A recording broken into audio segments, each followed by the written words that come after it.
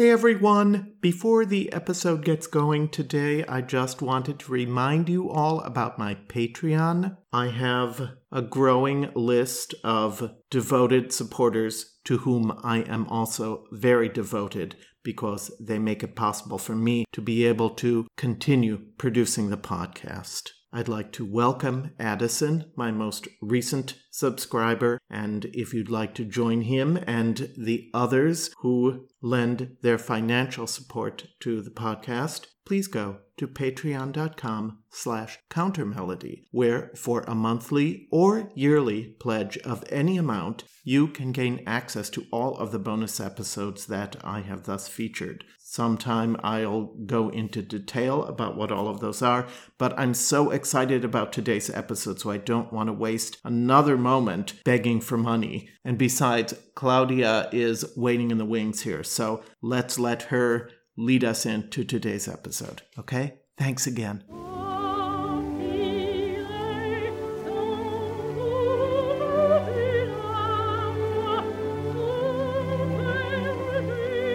Welcome to Countermelody, the podcast on great singers and great singing. As always, I am your host, Daniel Gundlach. No preaching here, no lecturing, well, maybe just a tiny bit of each, but the primary spotlight will always be on the singers that enrich and enhance our lives, no matter what is going on in the world around us. Thanks for joining me.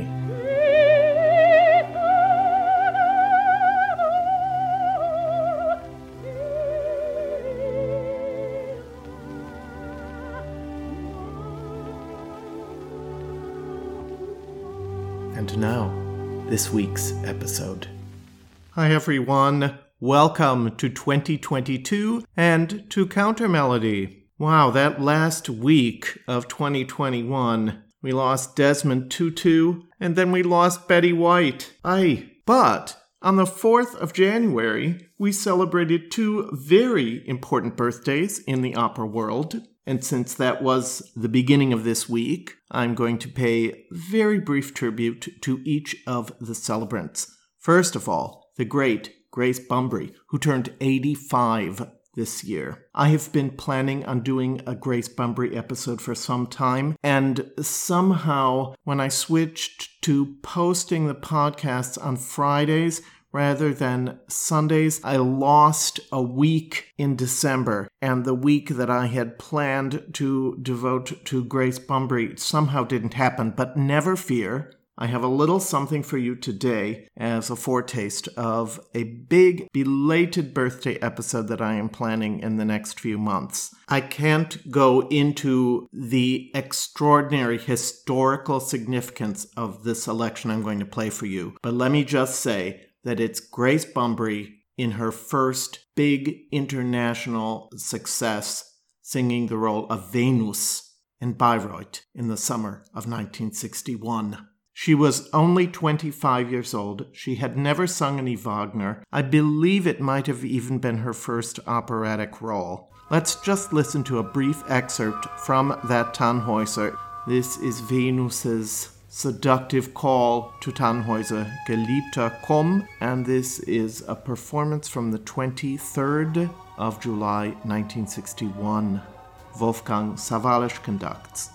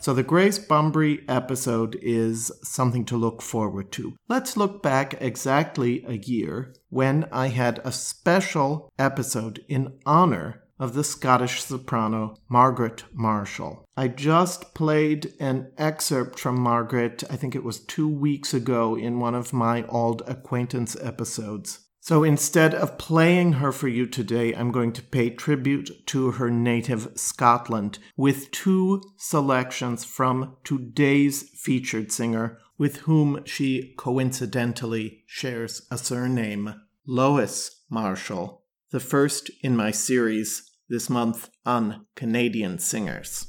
First is her performance of Loch Lomond from 1959.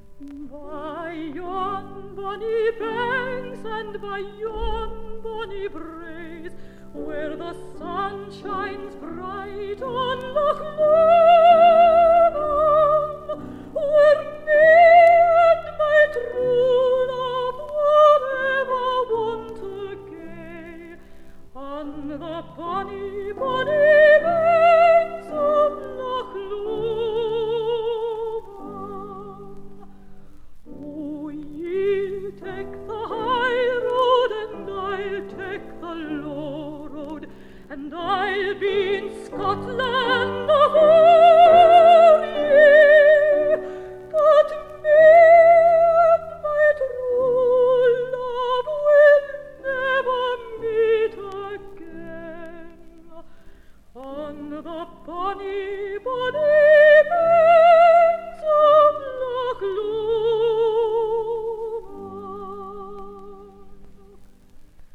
The wee birdies sing and the wildflowers spring, and in sunshine the waters are sleeping,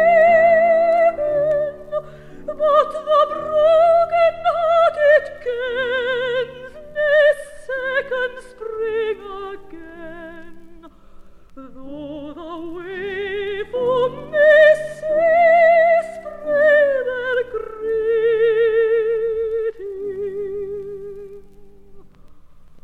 Oh, ye'll take the high road and I'll take the low road, and I'll be in Scotland afore ye, but me and my true love will never meet again on the bonny, bonny banks of Loch Lomond.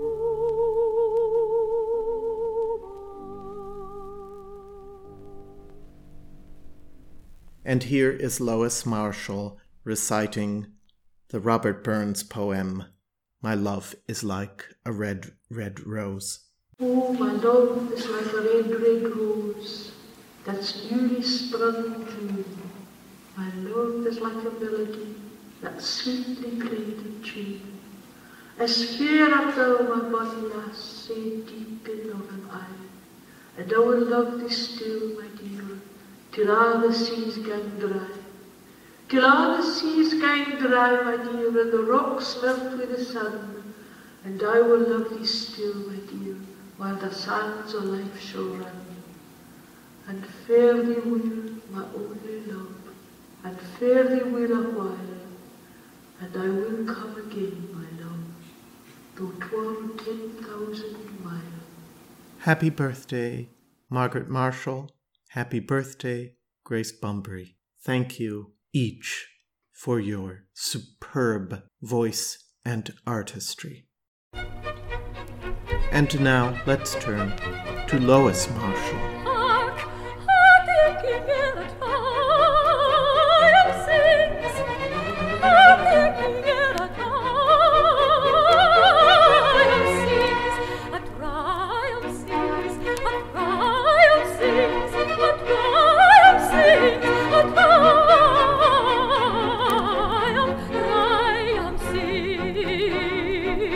sings, a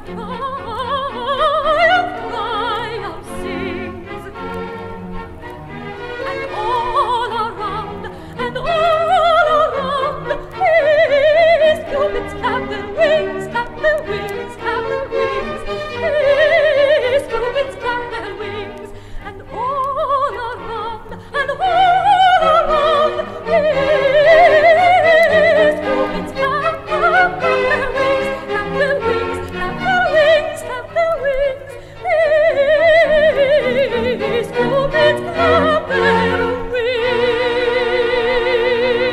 This is a very, very special and distinctive singer, probably unlike any other that you've heard before. Who can go from singing Fleet Coloratura, like we just heard in that performance of Hark the Echoing Air by Henry Purcell, to Puccini's Turandot, to Bach's Jauchzet Gott, to Schubert's Winterreise, each of them marked with her distinctive voice and artistic personality. I don't know exactly why, but I never paid much attention to Lois Marshall before. I knew her name, of course, but I had no direct experience with her singing. Thank goodness for this YouTube user named Kado Guy, because he has a cache of extraordinarily rare Lois Marshall material, which he has posted prodigiously on YouTube, and for which I am enormously grateful. I'm making use of some of those recordings today, as well as items from my personal collection. I do want to give a little plug to this biography of Lois Marshall called simply Lois Marshall, A Biography by James Neufeld, or maybe it's Neufeld, I'm not sure. I'm pronouncing it as if it were a German name. It's one of the best singer biographies that I have read. He is a beautiful writer, and even though the book is not all that well indexed, I'm just saying that from my experience as a professional indexer, I would have done a better job. I'm sorry, I couldn't help myself. Nevertheless, he offers enormous insight into the woman and the artist that was Lois Marshall. I'd like to just read a very short excerpt where he describes watching a video of an obscure performance of Lois Marshall singing the Scottish folk song to words by Robert Burns, A Fond Kiss. He writes, "Briefly, I am tempted to hear in the plaintive lament echoes of Marshall's own unhappy love life, but the face on the screen forbids such facile equating of life with art. Her performance is heartrending, not because it speaks of her experience, but because it speaks to mine.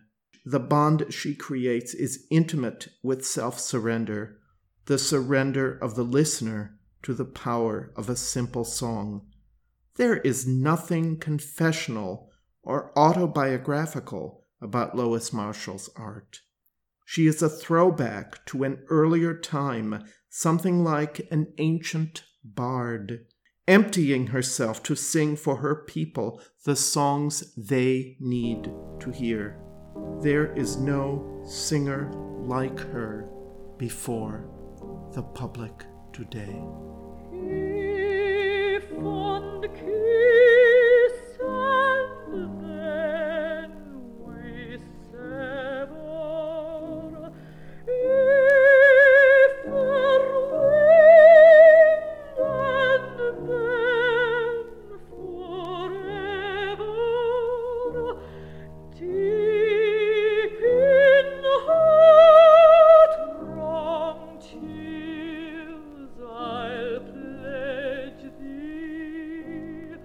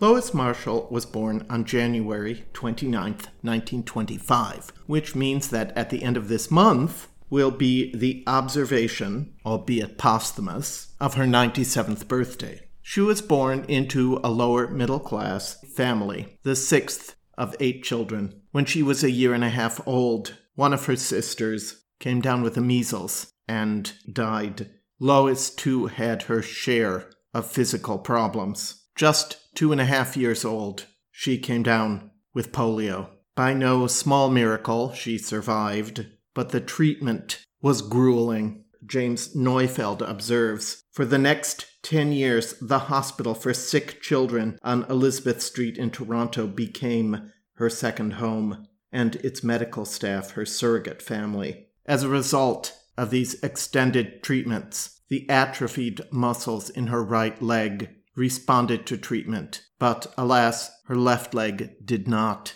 Before she reached the age of 12, Lois had been subjected to 6 different surgeries to treat her atrophied left leg. She always walked with a limp, but she walked, and it was while she was in the hospital that she first discovered both her singing voice and the powerful effect that music had on her. At the age of 8, she began attending a special school for children with physical disabilities, and it was there that she found her first musical mentor. Through the support of this teacher, she found herself winning a vocal competition for the Toronto Public Schools. And thanks to the intervention of her teacher, the Rotarians took on the cost of her vocal training. All this occurred before Lois turned 15 years old. Her older brother recommended that she study with a member of the Toronto Conservatory's piano faculty, with whom he, her brother, was also studying, but studying voice. The man's name was Weldon Kilburn, and he became Lois Marshall's teacher, mentor, musical guide, lover, and eventually, after the death of his wife in 1968, husband. He was an exacting teacher, but once Lois overcame her initial incredible shyness, she blossomed under his tutelage. She eventually was awarded a scholarship at the conservatory to study singing. But because of her disability, she was not allowed to enter the opera program. Nevertheless, she made a very strong impression and began to receive positive notices in the press for her singing performances. She received excellent guidance from her teachers there, including the head of the conservatory, Ernest Macmillan. He engaged her for her first performances of Bach and Handel, and a few years later Lois would record with him Bach's Cantata 51, Jauchzet Gott in allen Landen, as well as Messiah and the St. Matthew Passion. Here is a short excerpt from the Jauchzet Gott recording. The recitative Wir beten zu dem Tempel an. This recording was made in 1954, and she was not yet 20 years old.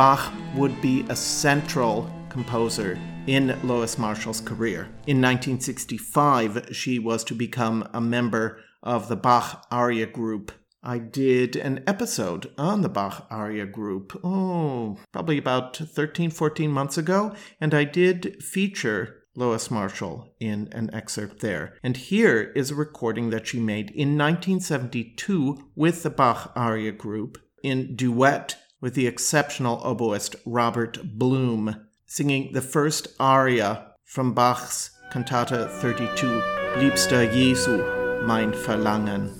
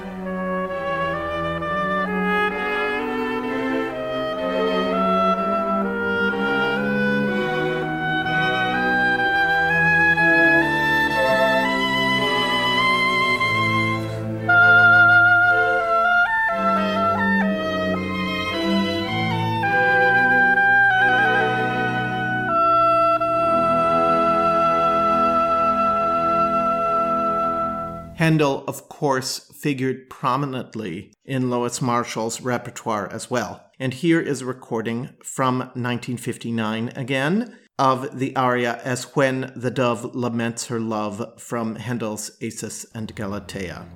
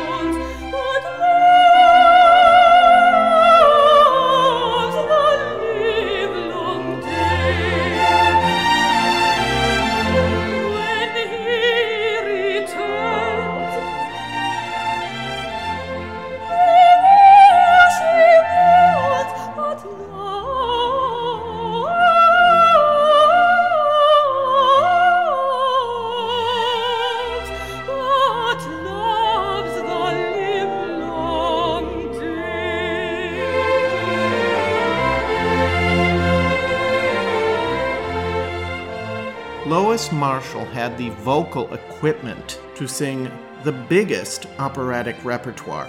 Certainly her most famous recording is that of Constanze in Mozart's Die Entführung aus dem Serail, which she recorded under the baton of Sir Thomas Beecham in 1957.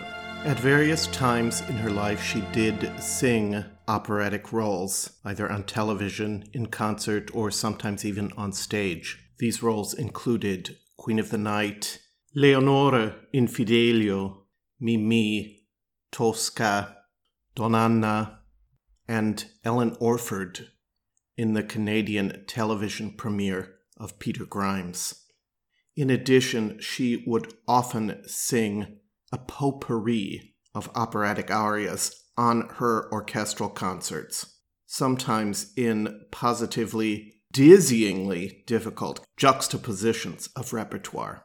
She recorded a single album of opera arias, and this gives you some idea of the range of her repertoire. Not only does she sing Purcell and Handel on that record, she sings Mozart, Verdi, Casta Diva of Bellini, and this rather stunning performance of In Questa Reggia from Turandot.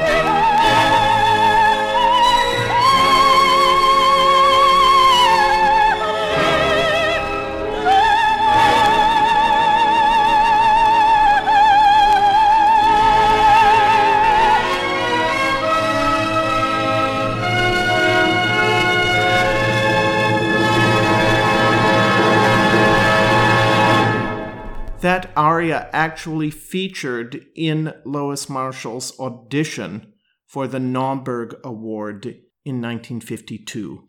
And speaking of challenging, it was a stupefying program of repertoire that she chose for herself to present to the Naumburg judges. And yet the gamble paid off, and Lois Marshall found herself the top prize winner in the 1952 Naumburg competition. From there on, success followed at a precipitous rate. First, she was signed by Arthur Judson at Columbia Artists, and shortly thereafter, she was engaged by none other than Arturo Toscanini for a performance and recording of Beethoven's Missa Solemnis.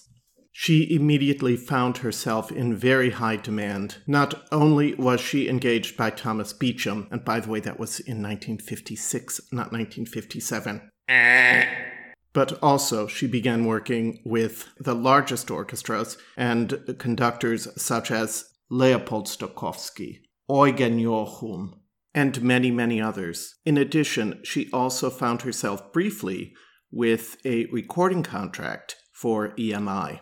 Alongside the aforementioned recordings of opera arias and folk songs, she also did an album of oratorio arias, from which we hear this delectable performance of With Verdure Clad from Haydn's The Creation. This recording allows us to hear her absolutely impeccable musical phrasing, and at this point in her career, the ease with which she approached her upper voice. I am absolutely enchanted by the way that she brings that personal warmth, plangent phrasing, and astute attention to words to the service of this glorious aria.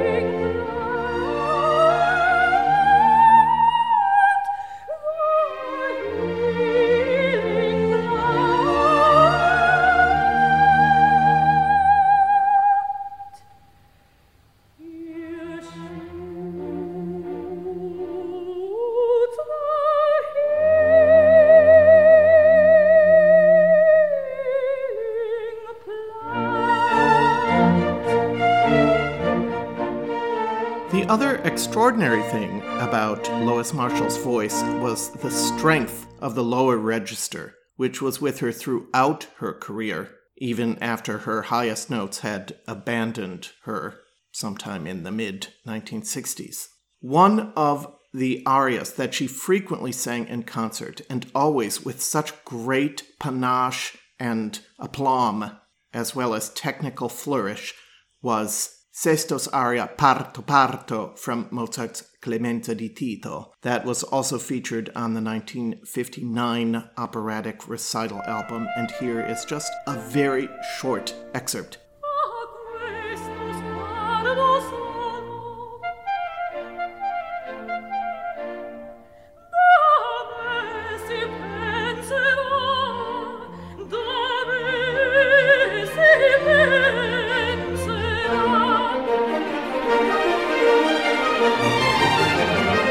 Tutto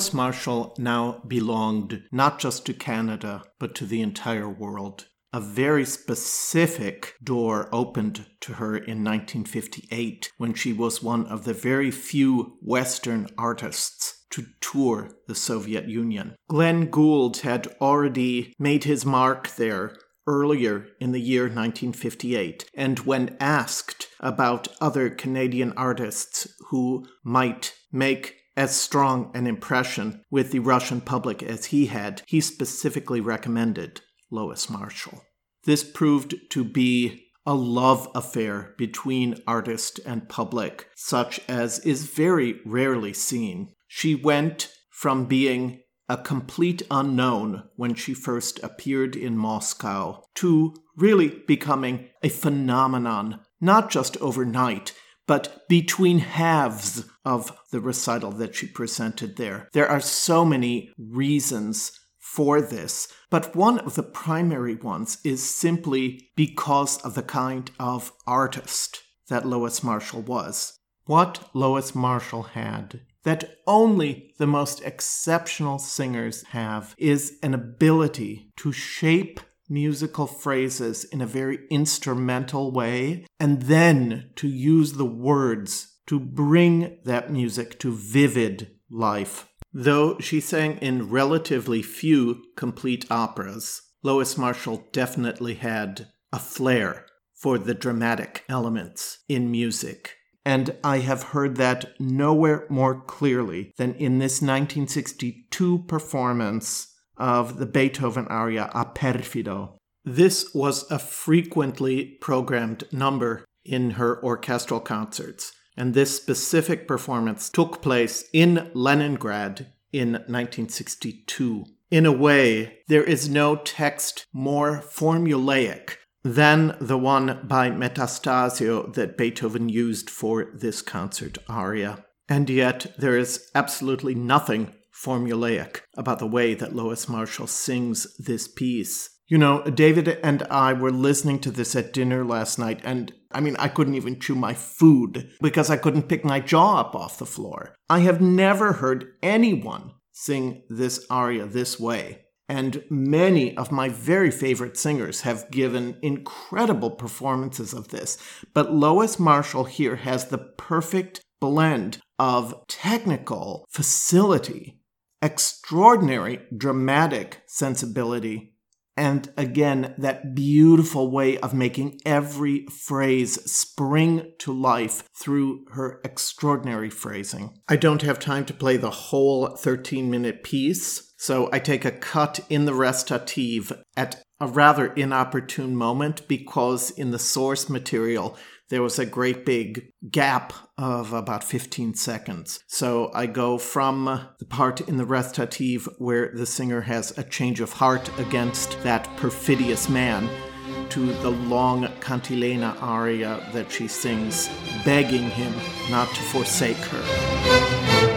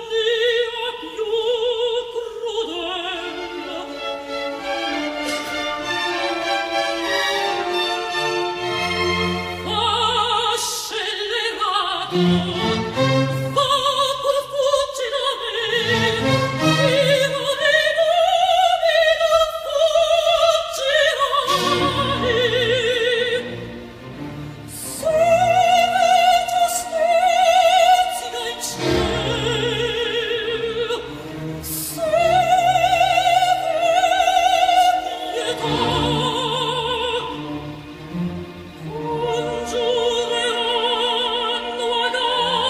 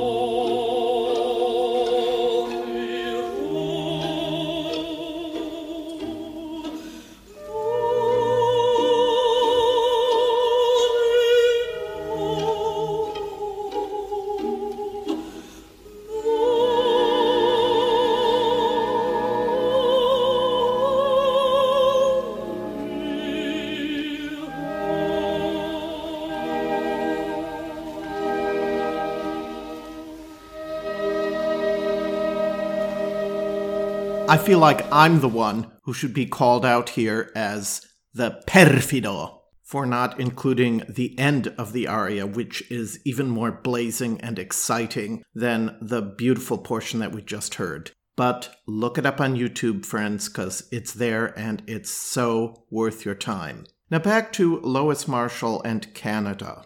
The world may have embraced Lois Marshall with open arms, and yet she never turned her back on her native country. In fact, the source for her enormous popularity and the esteem in which she was held in Canada stemmed from her concertizing across the entire country, and often in the smallest provincial towns. On certain occasions, she would also sing important premieres of works by Canadian composers, which had been written expressly for her. Probably the most important work written for Lois Marshall and premiered by her in 1970 is Oskar Morawetz's From the Diary of Anne Frank. Morawetz chose to set a portion in which Anne talks about a dream that she had about her dear school friend Lise, whom she saw in her dream in a concentration camp. Here is the text of the portion that I'm going to play for you right now. I have not thought about her for months, yes, almost a year. Not completely forgotten her, but still I had never thought about her like this, until I saw her before me in all her misery, and now she looked at me, oh, so helplessly, with her pale face and imploring eyes. If only I could help her. Oh God, why should I have all I could wish for, and why should she be seized by such terrible fate? I am not more virtuous than she. She too wanted to do what was right. Why should I be chosen to live, and she probably to die? Of course, we know that, in fact, it was the exact opposite, that the friend known pseudonymously as Lise survived, and it was Anne herself who died.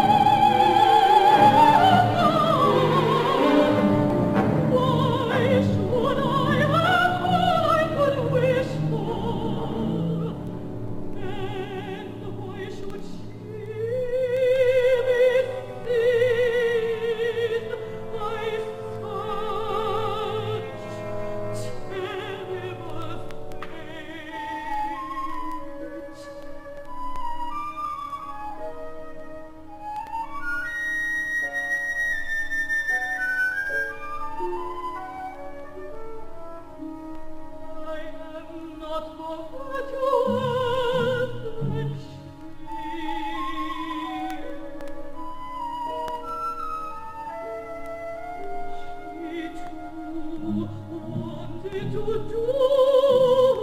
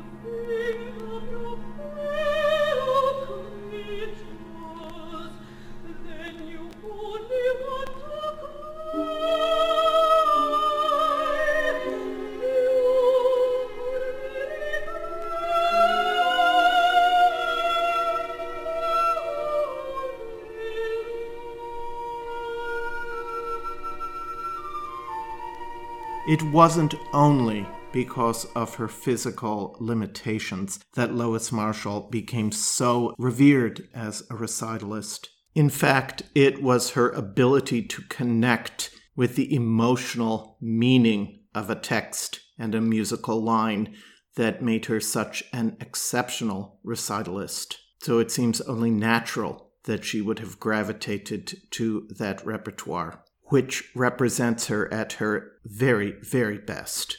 The rest of the program will feature Lois Marshall in a wide range of art song repertoire, including, to start off, some folk song arrangements. We've already heard her at the very top of the episode singing two Scottish folk songs. Here's a British folk song, Float Gently, Sweet Afton, in a duet arrangement by Wilfred Russell. Here, Lois Marshall is joined by her colleague, Maureen Forrester. Both women were members of the Bach aria group in the 60s, and this led to occasional duet performances together. In fact, here they are accompanied in this 1974 live performance by Yehudi Weiner, the composer and pianist, who was also associated with the Bach aria group.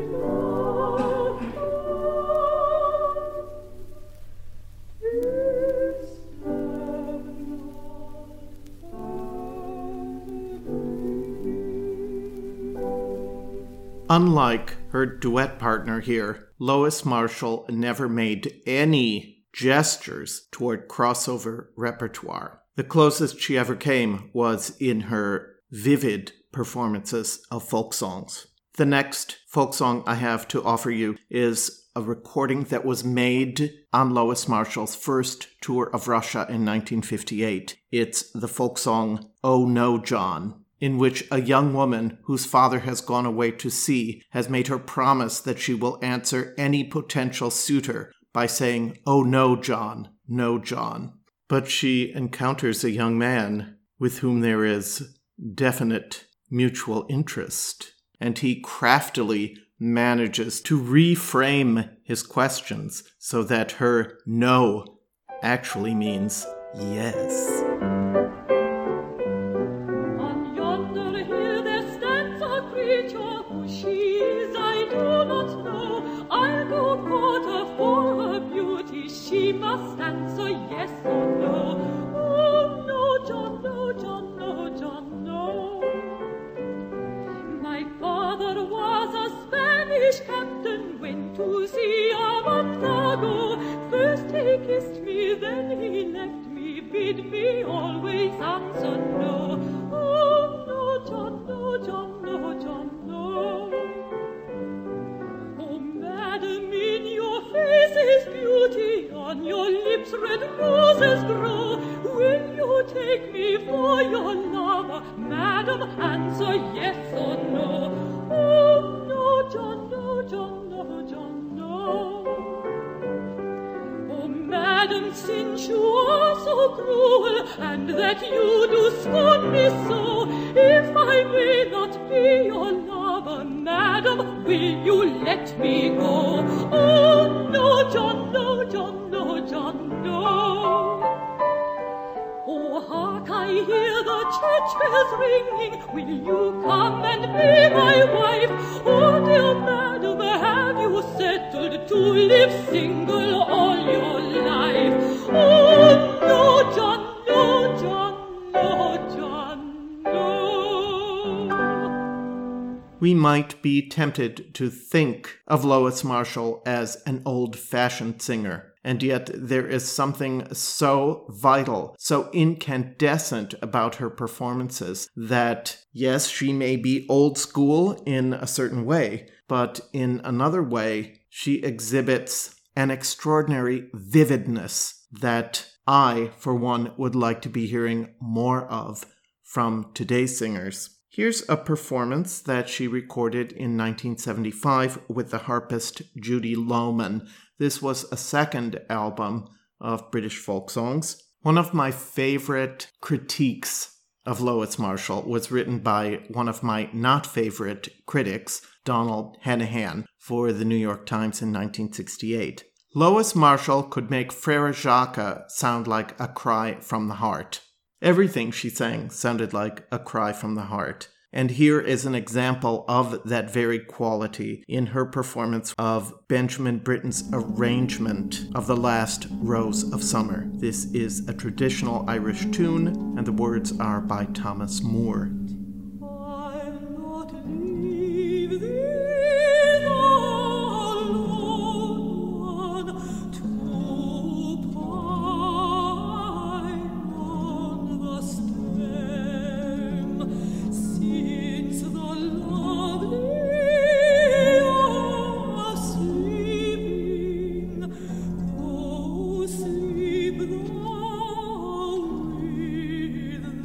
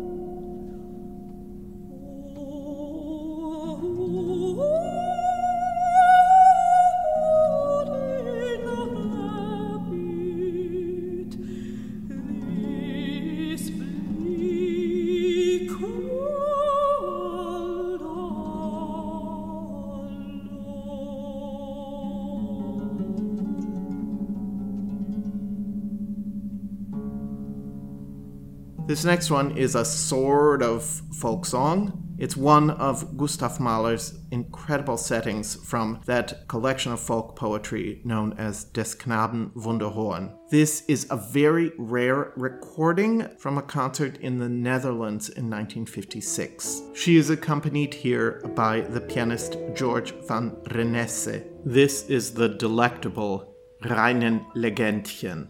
Please forgive the less than ideal sound and simply delight in this performance.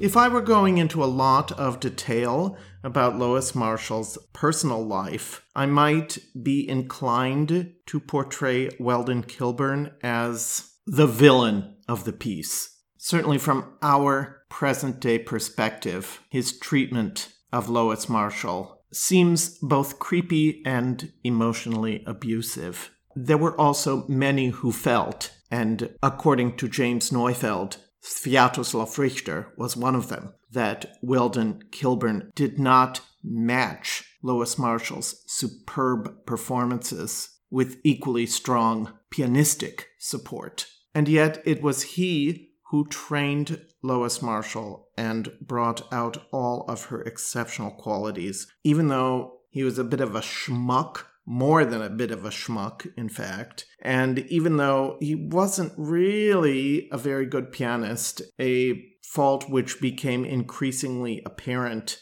over the years, still, he was the conduit through which Lois Marshall developed into a fully formed artist. If in the end she surpassed and even superseded him, still, it must be said that the two of them worked very closely together on all of their interpretations. That I feel that I must at least give him a little bit of credit for his musical sensibilities. We haven't heard Lois yet sing any French repertoire, and she was very good in this repertoire as well. So I'm going to play you the third of the Debussy Chanson du Bilitis. This is a recording from circa 1968, I believe, and the song, of course, is Le Tombeau des Naïades. In it, The heroine describes the end of a relationship, the end of a love affair. Le long du bois couvert de givre, je marchais, mes cheveux devant ma bouche se fleurissaient de petits glaçons et mes sandales étaient lourdes de neige vengeuse et tassée. Il me dit, que cherches-tu? Je suis la trace du satyre, ces petits pas fourchus alternent comme des trous dans un manteau blanc. Il me dit, les satyres sont morts. Les satyres et les nymphes aussi. Depuis tantôt, il n'a pas fait un hiver aussi terrible. La trace que tu vois est celle d'un bout.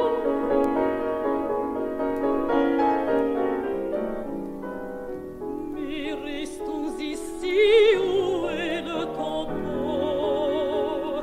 Et avec le verre de sa eau, il casse la glace de la source jadis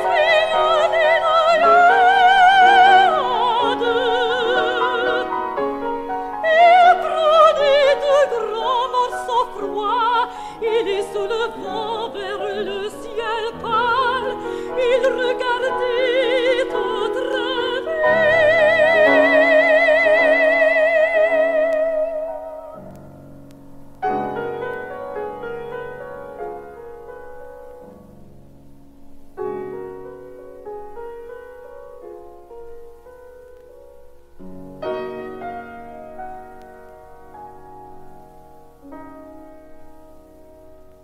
I don't know about you, but I think Respighi is an exceptionally fine composer. I enjoy so much of his work, and he wrote a lot of songs. Just, I think it was 2 weeks ago, we heard Camilla Williams singing that exceptional song from Deità Silvane, one of his song cycles. He also wrote this extended piece for mezzo-soprano and, well, soprano or mezzo-soprano and string quartet that was a translation of the Shelley poem called The Sunset.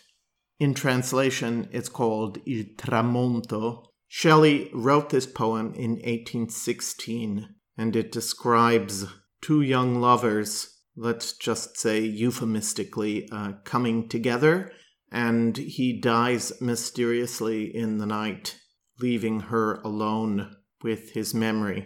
I'm going to play the end of this 15-minute work for you, which is here performed by Lois Marshall and the Orford String Quartet in a 1971 performance. E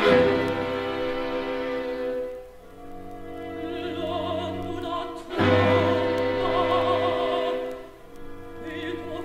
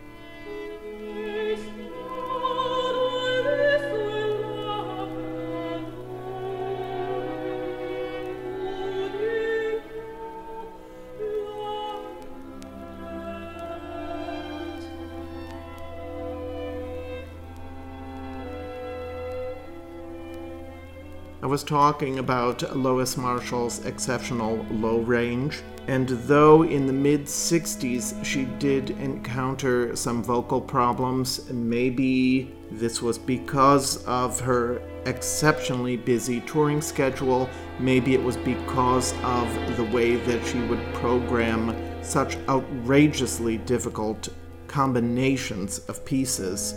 Who knows? But her vocal quality remained intact, even though the high notes started to go. One of the pieces that she always used to program, and with great success, were the arrangements by Manuel de Falla known as the Siete Canciones Populares Españolas, which are well known to all of us. We don't normally think of singers like Lois Marshall singing this repertoire, but here is a 1969 or thereabouts recording which she made with Weldon Kilburn of the last of those songs, the Polo, the one that expresses that agony of love, the agony of pain that is going to tear the singer apart from the inside out.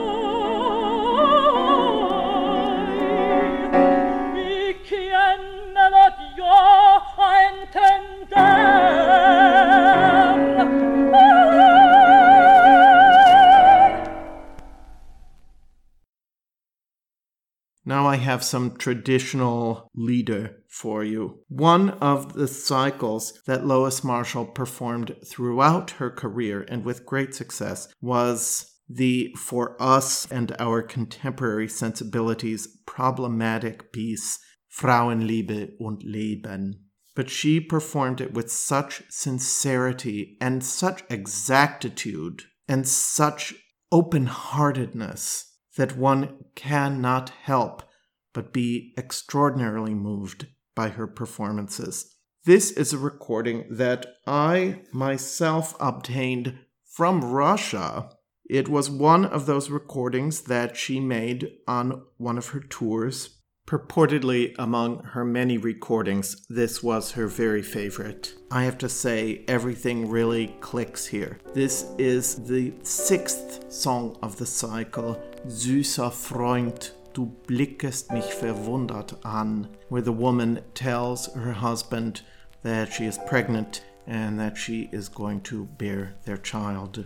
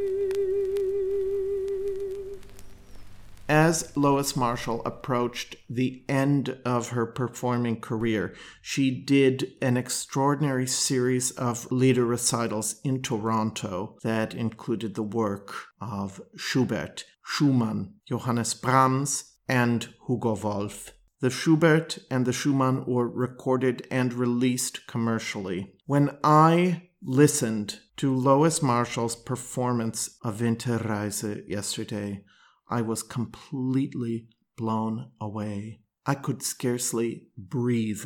The beautiful low range is exploited so extraordinarily here, and the interpretive depth ranks with the very greatest of the performances of this very greatest of song cycles.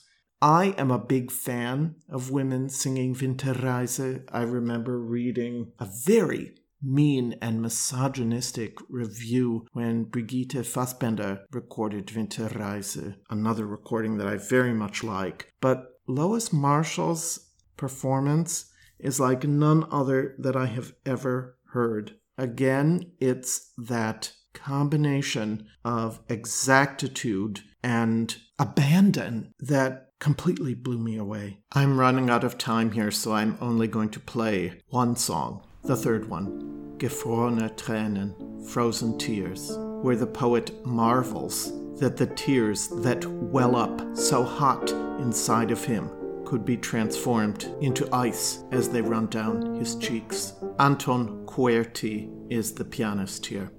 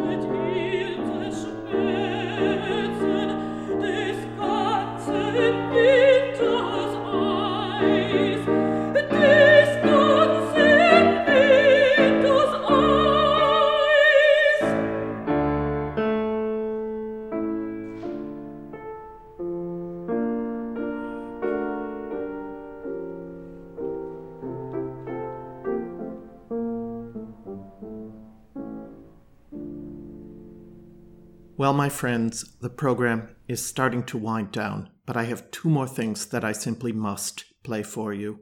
Lois Marshall boldly programmed Brahms's Vier ernste Gesänge, his 4 serious songs based on biblical texts, over the course of her entire career. I consider this daring because these are songs associated only with low voices, either contraltos or basses, sometimes baritones and mezzos, but certainly not sopranos. But this was no ordinary soprano, as we have seen, and she always performed these songs in the original keys, even way back in 1956. And we are going to hear a portion of the final song from a performance at the Concertgebouw in 1956. Once again, Lois Marshall is accompanied by George van Renesse. The source material is from two different earlier Brahms pieces, so it divides very neatly right in the middle. The text is from 1 Corinthians 13, the so-called love chapter. Wir sehen jetzt durch einen Spiegel in einem dunklen Worte. For now we see through a glass darkly, but then face to face. Now I know in part, but then shall I know, even as also I am known. Now abides faith, hope, and love, these three, but the greatest of these is love.